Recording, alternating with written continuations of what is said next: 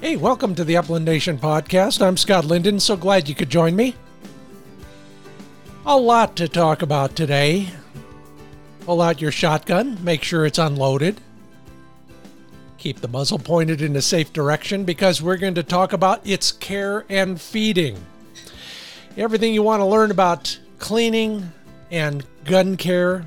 We got an expert in that world, Fred Bohm from Sage and Breaker Mercantile. But that's not all. If you're a photographer, amateur or otherwise, Fred takes some of the best shots you'll find on the internet. We'll get some tips on that. And then what he loves most about our favorite subject, bird dogs and bird hunting. It's all coming up right here on the Upland Nation podcast. This week I'll take you to school, economic school, on why we should support local communities when we're accessing public ground. Yeah, a little bit of a lecture, but not too much. I think I'm just going to point out a lot of things that you've probably already figured out. But if you haven't, hopefully I prompt a few thoughts for you for this upcoming season. Coming up real soon. Fred's already on the line and waiting, but let me just ask a favor, please. Do myself and your fellow hunters a favor and this podcast. Please rate and review it at Apple Podcasts. That's how we get higher in the list. That's how we build an audience so that I can keep doing this. The sponsors are happy, and so is everybody else. What are you doing these days about your own shooting? Right now, I am all over practicing my gun mount, trying to build that groove, and now I'm expanding a little bit. I've told you a little bit about how I'm relearning the instinctive style. Now I'm to the point where I am relearning it on different guns. When I first learned it all, it was straight stocked, side by side, 2 triggers, nothing else. Well, I don't own one of those anymore, so I'm working with all the other stuff I do own in hopes that I can adapt all of those techniques to the guns I do have at hand. And I'll tell you, it's just like playing golf or playing tennis or any other skill that has some athletic ability associated with it. Repetition, repetition. Did I say repetition? It's all about hand-eye coordination. You can't do it without practicing. So I'm trying to do my 25 mounts a day. That means I have shotguns spotted all over the office and the shop and even near the front door at home. No, I'm not a survivalist. I'm not a prepper. None of that. But I am practicing, and that's one way to do it. A friend of mine's a very good guitar player. I'm a very bad guitar player. So the first thing he asked me when I said, I'm trying to practice more. He says, do you have to take it out of the case every time? And I said, nope. It's right there in the living room. And he says, good. That's the key. Keep it handy. And it's working too, but don't worry. I'll never play my guitar on the Upland Nation podcast. Speaking of the podcast, just a moment, please, for Fred. But in the meanwhile, Sage and Breaker Gun Care products, Fred's company, they're all crafted at the highest caliber. I'll call them heirloom products. You'll pass them down, no doubt about it. And if you don't get enough from Fred today, go to sageandbreaker.com/blogs/product videos. I can guarantee you will learn something there. While you're there, get on the mailing list, and then you'll have first notice before everybody else about the new stuff coming down the pipe. Speaking of coming down, I am headed for Huron, South Dakota this fall. How about you? If you're headed for South Dakota at all, you probably ought to look at Huron. Smack dab in the middle of pheasant country. More pheasants than people. Learn more about them at Hunt Huron SD. Go on the site, ask for your free information packet. It's full of stuff, including maps and other things that will help you access the 142,000 acres of public access ground in and around Huron, South Dakota. Well, you've heard the name of his company. over and over right here. Thank you, Fred Bohm, for being a sponsor of the Upland Nation podcast. It's about dang time we got to talk about something other than your commercials. So welcome to the podcast, Fred. Well, thanks for having me, Scott. It's about time we did this, and I appreciate you having me on. It's, we've actually met a couple times, but like ships in the night, racing from one booth to another at a trade show or a consumer show or a pheasant fest or something like that. Why don't you start with just, the basics. Sage and Breaker is a company that I describe as gun care products crafted at the highest caliber. What's the origin story there? Well, like many things that do happen in life, it wasn't necessarily intentional. I was in an industry that I wasn't particularly fond of. I didn't feel like I was, going anywhere. I was making just enough money to live life and take care of a family type of thing. But I wanted more. I wanted to be involved in an industry that I really loved and I felt passionate about. So I came up with an idea. This was back in the idea came in 2014, but the company actually started at the beginning of 2015. And it was just the idea of making the highest quality gun cleaning products. Guns, now I'm into archery as well. I'm into several things, but there's something about our firearms where, I don't know, they get passed down through the generation and generation. I have firearms from my grandfather, and there's memories attached to these that every time I hold that gun or use that gun, it brings back that memory. The same thing with my father. He passed down his guns to me. And I got little ones now, and they're going to go to them, and there's going to be stories attached from generation to generation. So the thought process is wanted to make a company that would help preserve these legacies, and B, to have some of this gun cleaning equipment that is going to last as long as these firearms, that you're handing down your gun mat to your kids, that it's going to be there throughout time, and that's going to have memories attached to it. So that was kind of the idea in the beginning. It didn't. Now, this is me looking back, years ago of how I see it. But at that time, it was scrambling to come up with a design, which our first thing was it was like a boar snake, but our own version. That we, I thought was a better design and that would clean a heck of a lot better. So started with that product, and then we just kept adding on, and we got to where we're at right now. Well, I remember that first boar snake because you sent me a couple way back in the day, and I was impressed back then, and I still am impressed. You've added on and added on and added on. I mean, what powers the thinking for new products? Because you always have something in the pipeline. What are you thinking about before you say, yeah, let's pull the trigger, so to speak, on a gun mat or whatever? Sure. No, I mean, everything comes down to you think about what you need personally. Like, okay, in my gun cleaning kit, what am I using every day?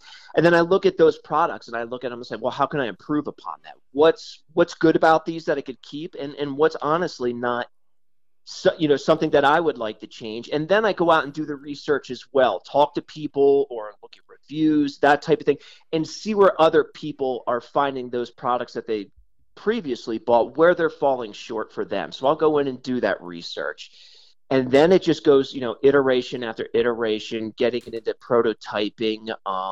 That could consist of, in the beginning of drawings. And I mean, heck, even with the gun mat, this is a very family-oriented business. I flew my mother out from San Diego, where she lives. Now, she made quilts since I was a little guy. And so I brought her out here. I had this idea for this design. I wanted something that would protect your gun when you put it down on it and the surface that you were cleaning your gun on, as well as give you the ability to store all your gun cleaning products in it. So I came up with this idea, drew it out, and she literally, flew out here, and we're cutting wax canvas and leather and sewing a prototype together, just trying to come up with what was going to work. And that went through iteration after iteration. I love it. Yeah, that is right out of a sitcom, though.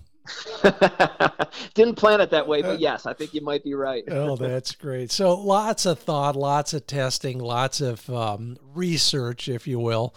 And and congratulations. It's gone so well. I'm pretty proud of you. I feel like I was almost there on the ground floor.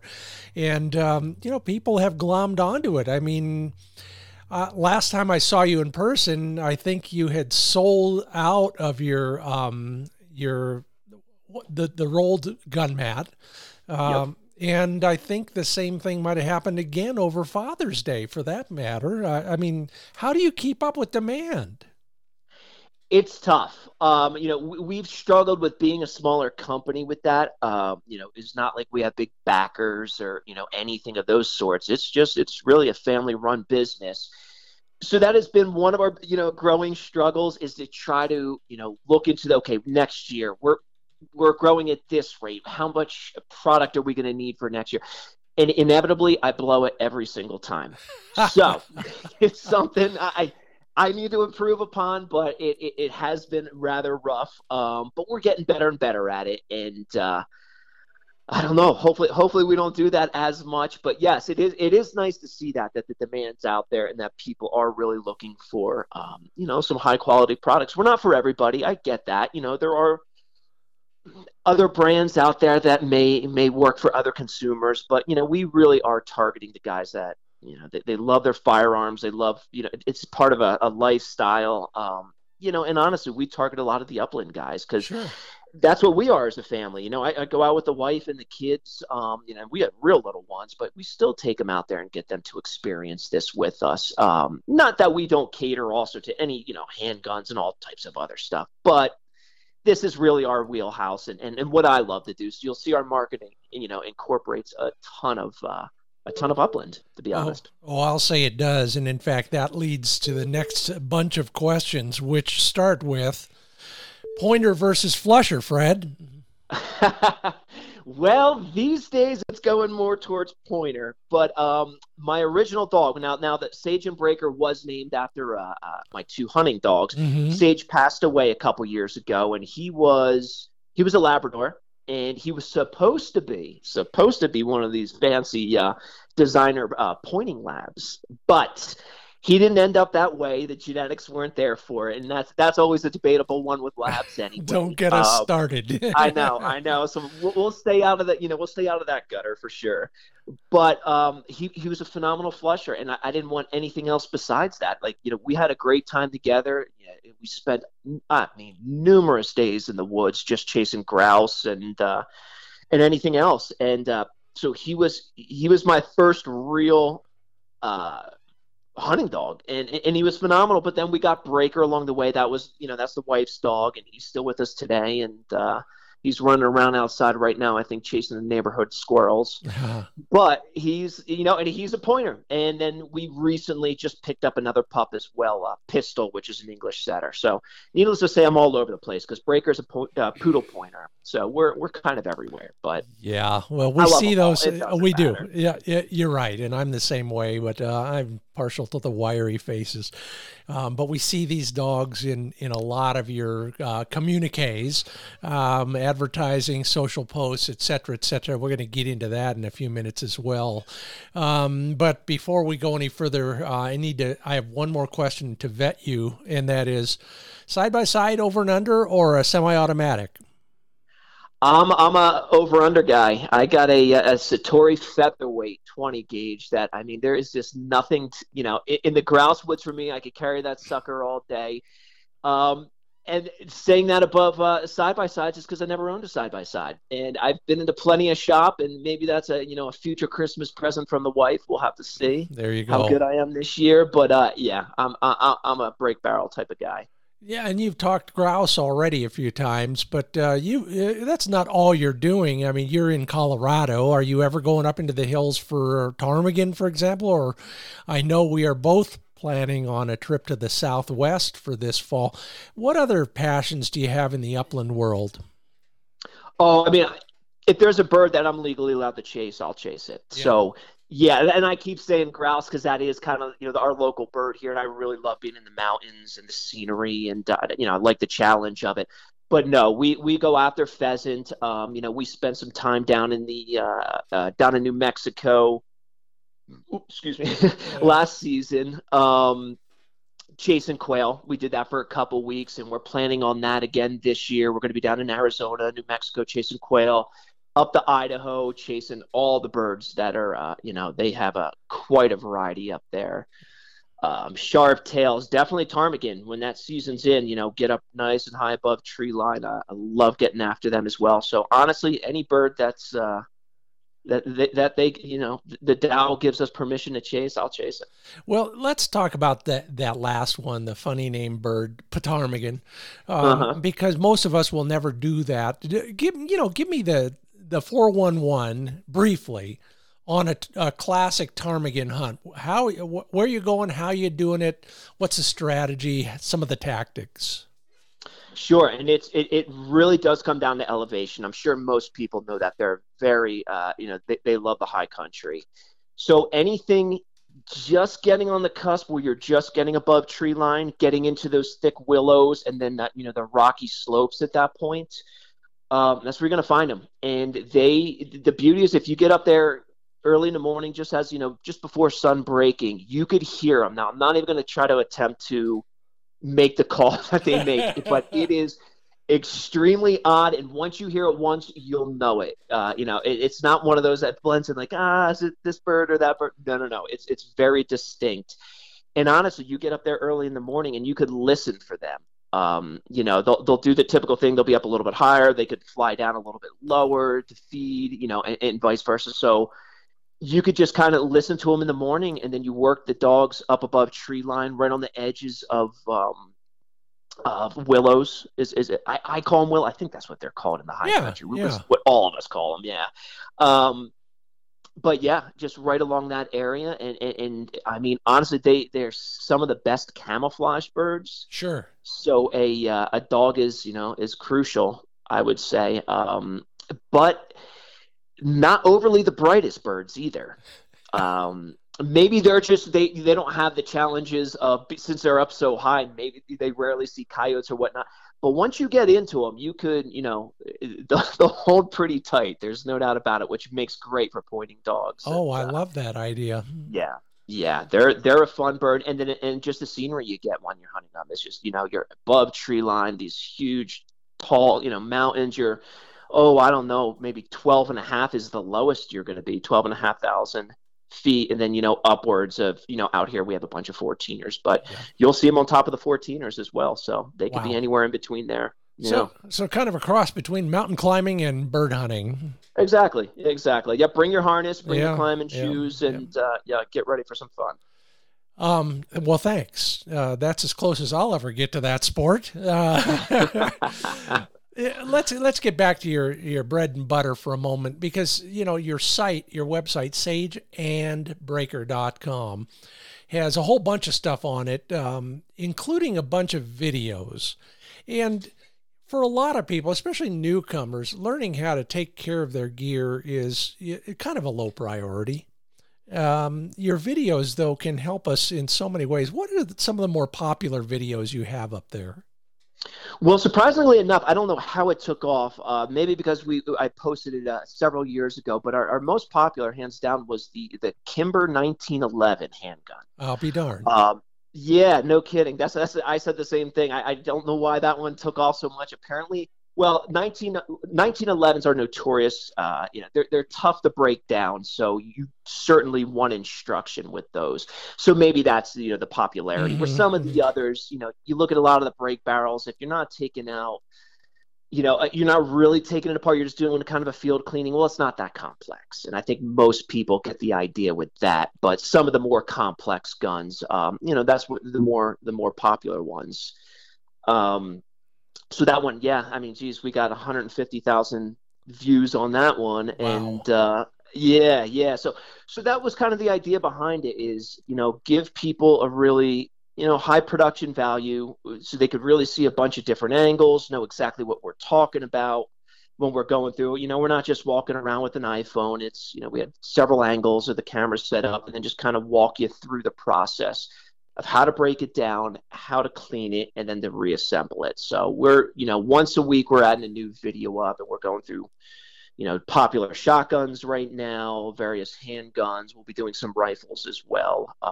But that was just kind of the idea behind it, is just, just help people out with this intimidating task in the beginning. Once you learn it, you're fine. You're good to go. You'll be able to break that, gun down with your eyes closed. But in the beginning, it can be confusing for sure. Well, thank you. And thank you for holding on. You're listening to the Upland Nation podcast. I'm Scott Linden, your host. That's Fred Bohm. He's our guest, the founder of Sage and Breaker Mercantile. All your gun care needs right there. We're going to talk about some products, and we're also going to talk about how to use them. And then, Fred, so many people have asked me to talk to you about photography. So get ready for all of that right after this.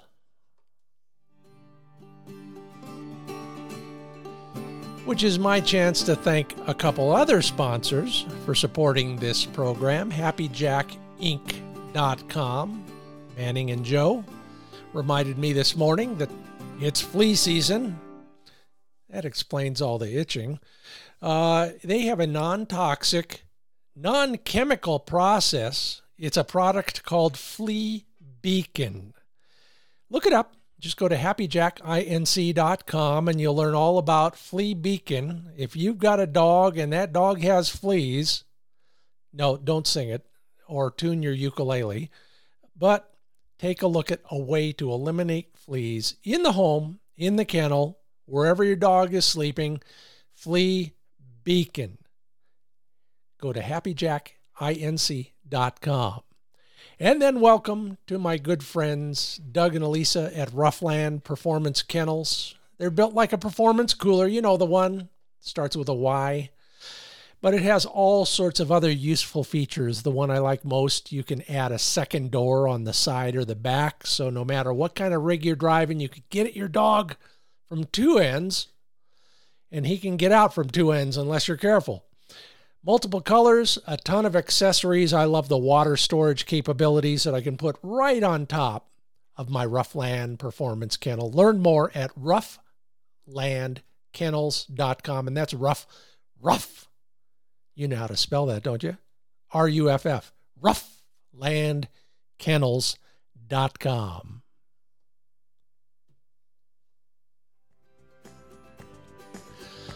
And if nothing else, that last line probably woke you up again. Fred Bohm with Sage and Breaker Mercantile. Welcome back to the Upland Nation podcast. Well, thank you, Scott. Oh, good. For a minute there, I thought you did doze off.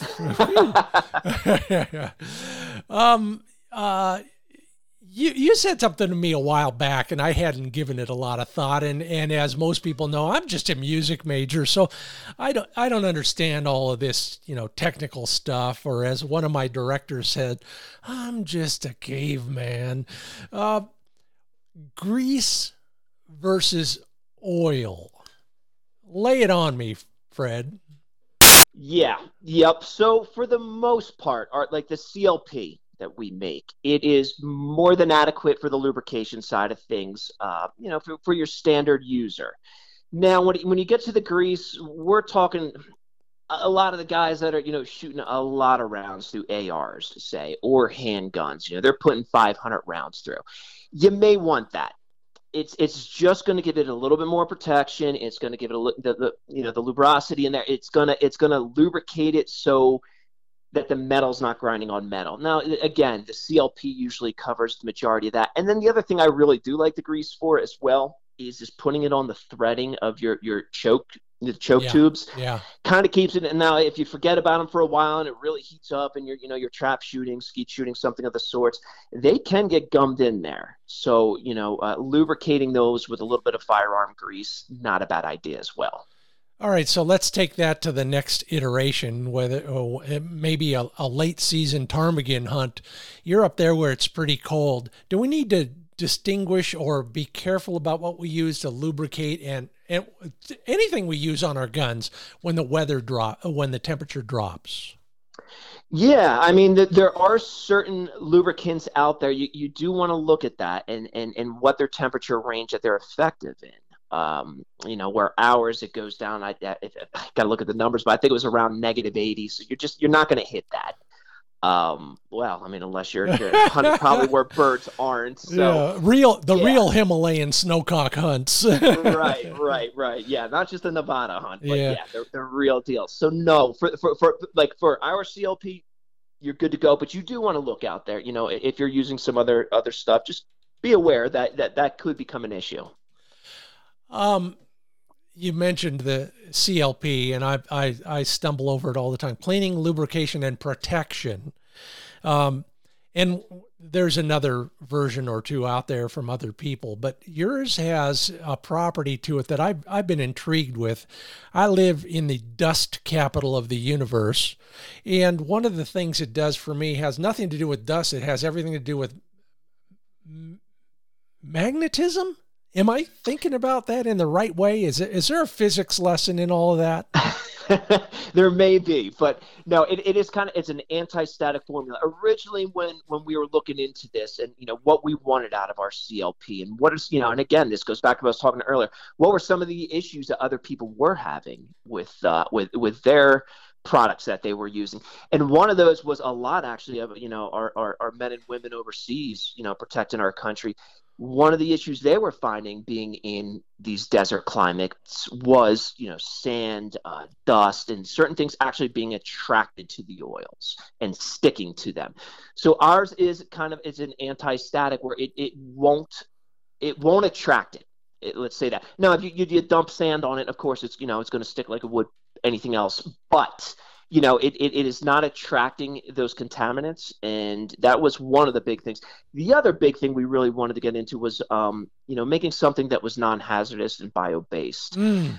Being that I got little ones running around, and I grew up with some of the more, some of the old school solvents that were out there, and I questioned what damage I had done to my lungs over the years. So that was a big one for us, is to have something that was around the house that was not going to. It wasn't going to be damaging to the lungs, and it wouldn't be toxic. Now, I wouldn't suggest do a shot of it on a Friday night, but it's not something that's going to kill you either. Okay, so kids don't try that at home. No, Yes. no knocking back a shot or two of CLP, but everybody else use it for what it was intended for. And just, Fred, take me to school on a post-hunt gun cleanup. It's laying on the tailgate, hopefully with a few dead birds. The dog is in his kennel, dozing already after a fine day afield. What do I do, and when do I do it, and how do I do it? So for just a simple field breakdown, real easy, and you don't have to go crazy. And I think that's where sometimes people they dread cleaning their gun. They're like, oh boy, this is going to be a half-hour process. It literally takes me, way less than 5 minutes. So have my shotgun, break it open. I'll spray down both ends of the bore, just spray some of the CLP in there. And, it depends if I just cleaned it the day before on a hunt, well, you could pull that bore cleaning kit right through it. And, just pull that through both barrels. And you just kind of want to hit, anywhere in the breech there. And, if it's looking extra dirty, maybe just take one of the nylon brushes, give it a little bit of scrubbing. If there's some areas that looks like it's got some seeds or who knows, whatever you picked up out in the field, you could use some of the gun cleaning swabs. But this is all real quick. Just boom, boom, get in there, make sure that the majority of it's out of the way. And then wipe it down. Any of the metal parts, I spray it with the CLP and then just wipe it down with the cleaning cloth. So you're done. So I got my over and under, and it's open, and yes. Obviously it's unloaded. I'm going to spray that CLP up and down the barrel, wipe it off, of course. Am I going to spray it right there into the, you gun guys know what it's called, where the opening is? Into the breech itself and then down the bores? No, yeah. But into the workings where it swivels. Come on, help me there. You know what that's called. Yeah. Yes, and then at that point as well, you could, you could pull the fore end off, and then you could break down the gun into those 3 parts and do it that way as well. Yeah. Spraying a little bit in there, yes, that is a good idea. That's okay. Where it's going to lubricate it from opening and closing. And I'll do that, if I'm out on a weeks-long hunt, I'll just do that every day after the hunt. But then when I get home, then I'll get a little bit more intensive. Then I'll make sure I break the gun down. You don't necessarily have to. I pull the extractors out maybe 2-3 times a year, just give them a good cleaning. That's not overly difficult to do, but to do that every time, no. You could just do a simple field cleaning and just be done with it, and just know that that is properly lubricated and protected, and you're not going to get that pitting, or if there's a little bit of moisture in your gun case, type of thing, you're not going to get that rust. So it's always a good idea just to leave a light coating at the end of the CLP. Yeah, and that's the thing I like about the whole bore snake concept is it's basically a single pull and you're done. Yeah. And so, like you said, don't complicate matters. Exactly. Make it easy, then people will do it. And it's all that much better for their gun then. Tell me what you love most about bird hunting. Honestly, it's so cliche, but it's the dog work. I know everybody says it, but I think there's a reason everybody says it. It's there's that bond between you and your pup, and just watching them work and the sheer joy and how their eyes light up. There's not many of us, I don't think, that could say that we serve our sole purpose. And like a bird dog gets to do. That's what they live for. That's what they're bred for. I look at my dog every day, and it's the middle of the summer, and he's begging me to go hunting. And I'm like, how am I going to solve this problem for him? But just that sheer joy of watching our bird dogs work. So that's right at the forefront. And the other parts of camaraderie. It's going out with your buddies. Where some of the big game hunting I do as well. You're quiet. You're sneaking around. You may say 5 words if you're with your hunting partner in a week. It's just everything is so stealthy and quiet. Where this, you're just out there and you're having a good time and you're talking, and it's something I can very easily involve my kids in. They're able to go out with us. I don't know. It's that social aspect of it as well. Man, the hair is standing up on my arms. I'm thinking about this coming season, as are you. We've talked about that before, and I don't want you to tip us to, latitude and longitude, but you and I are both big fans of hot, dry, dirty deserts. And you're making another trip. You were out there last year in the Southwest, and I'm going to be returning myself. If you wanted to advise anybody out there listening on some of the more important things you need to take into consideration before you go on a desert quail hunt, unless you're going really far south and it's a desert chachalaca hunt or something like that. What are the things that come to mind right off, Fred? Well, it's doing a little bit of research and finding these areas. E-scouting could go a long way. Especially you're going to want to find out where the public land is, unless you're one of the lucky few that's going to be hunting private. Hop on something. There's tons of different applications out there. Onyx. I know there's a bunch of different ones. Whichever one you prefer using, but get on there. And a lot of these have these overlays, which will show you the BLM or the Forest Service, depending on what you're going after. And just get the lay of the land. And what I like to do is I go in there and I just drop pins and just say, scout here, scout here, scout here. And that gives me, when I get on the road and I have a general area, I'll pick a town. Okay, I'm going to stay. This is where we're going to stay. And we'll work, anywhere between 2 and 3 hours outside. Hopefully not that far, but outside of that town, to work, check these different areas out. And then it's a lot of time behind the wheel, getting out there and then just doing your scouting and marking these areas. There's just there's nothing better than just getting that, burning out some boot leather, letting the dogs run, and that's about it. And you're gonna look for cover, and you could read a lot about it, like what types of vegetation you should be looking for certain species of, say, quail, you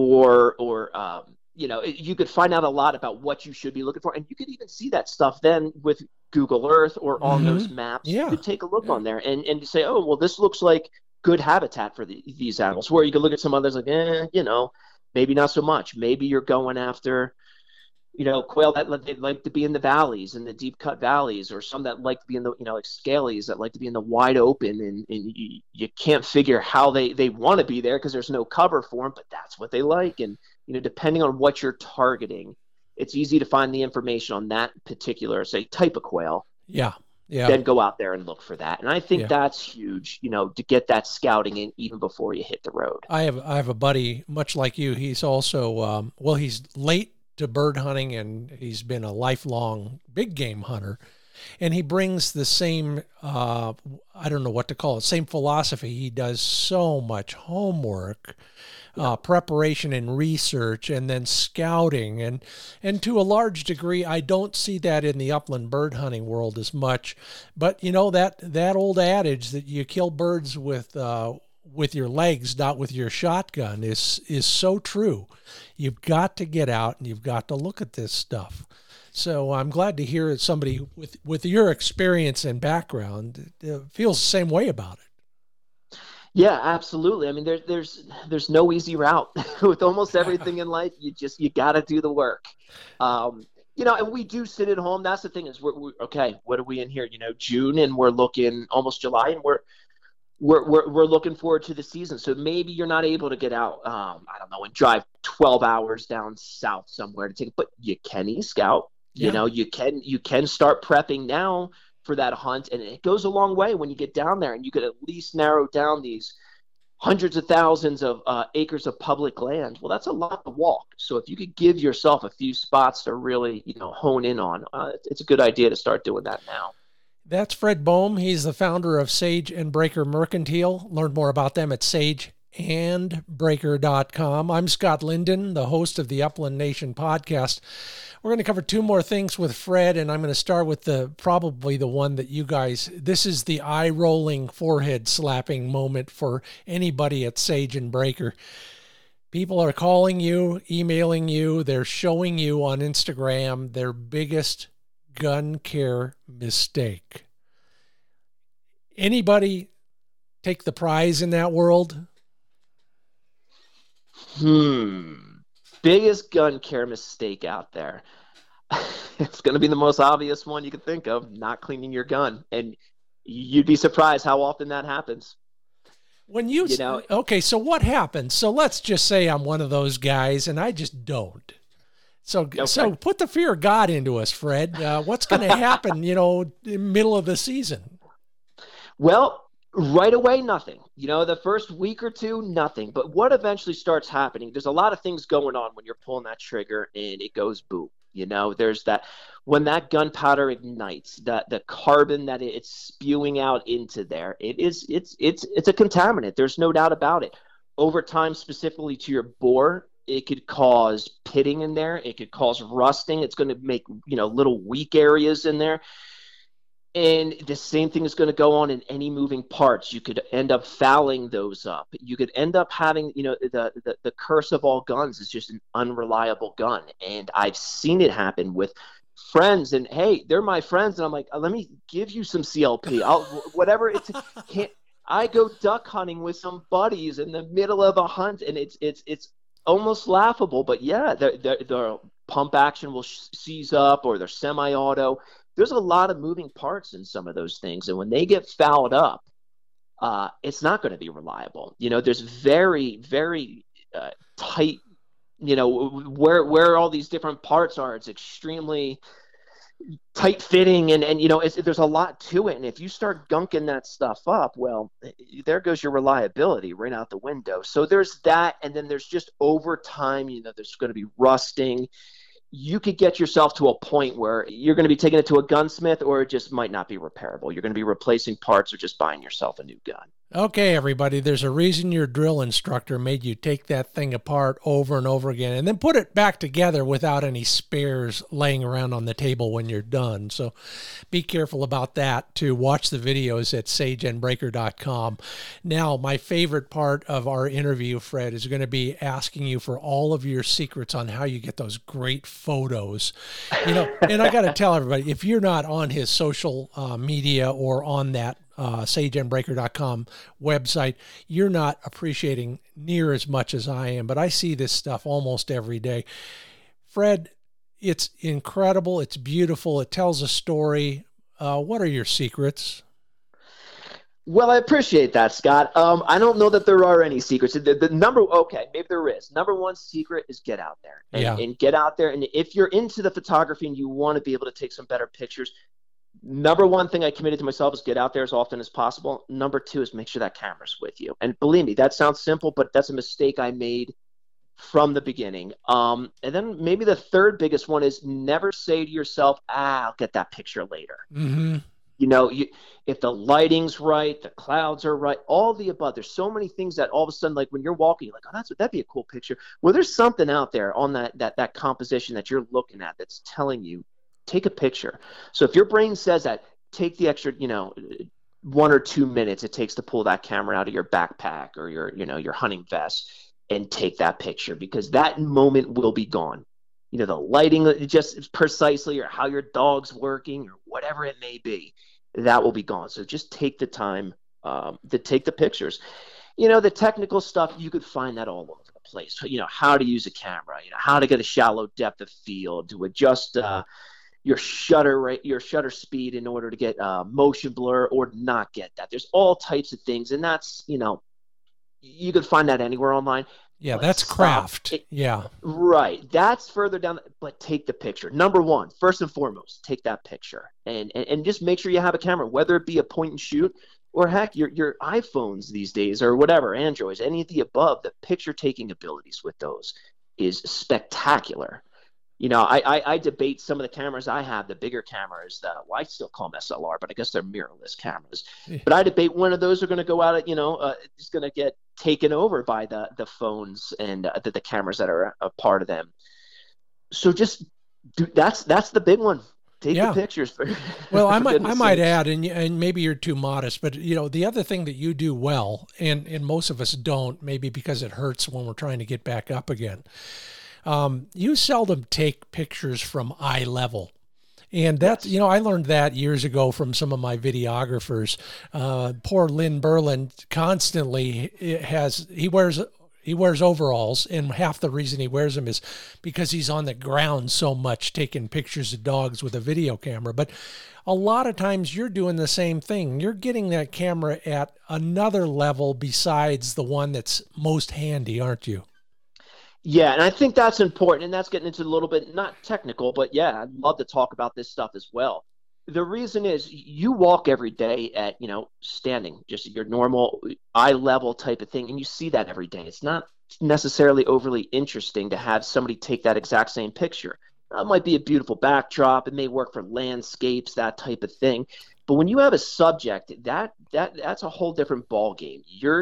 What you're doing as a photographer is trying to force the viewer's eye where you want it to be.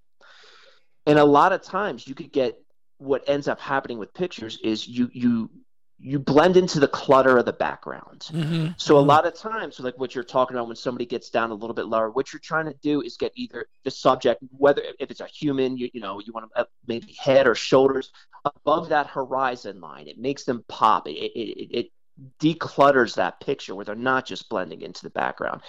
And that's also a reason a lot of people use a shallow depth of field. Now, people don't know what that is. If you ever see a picture where, this person or a dog and it's in perfect focus, but the background looks blurry, that's shallow depth of field.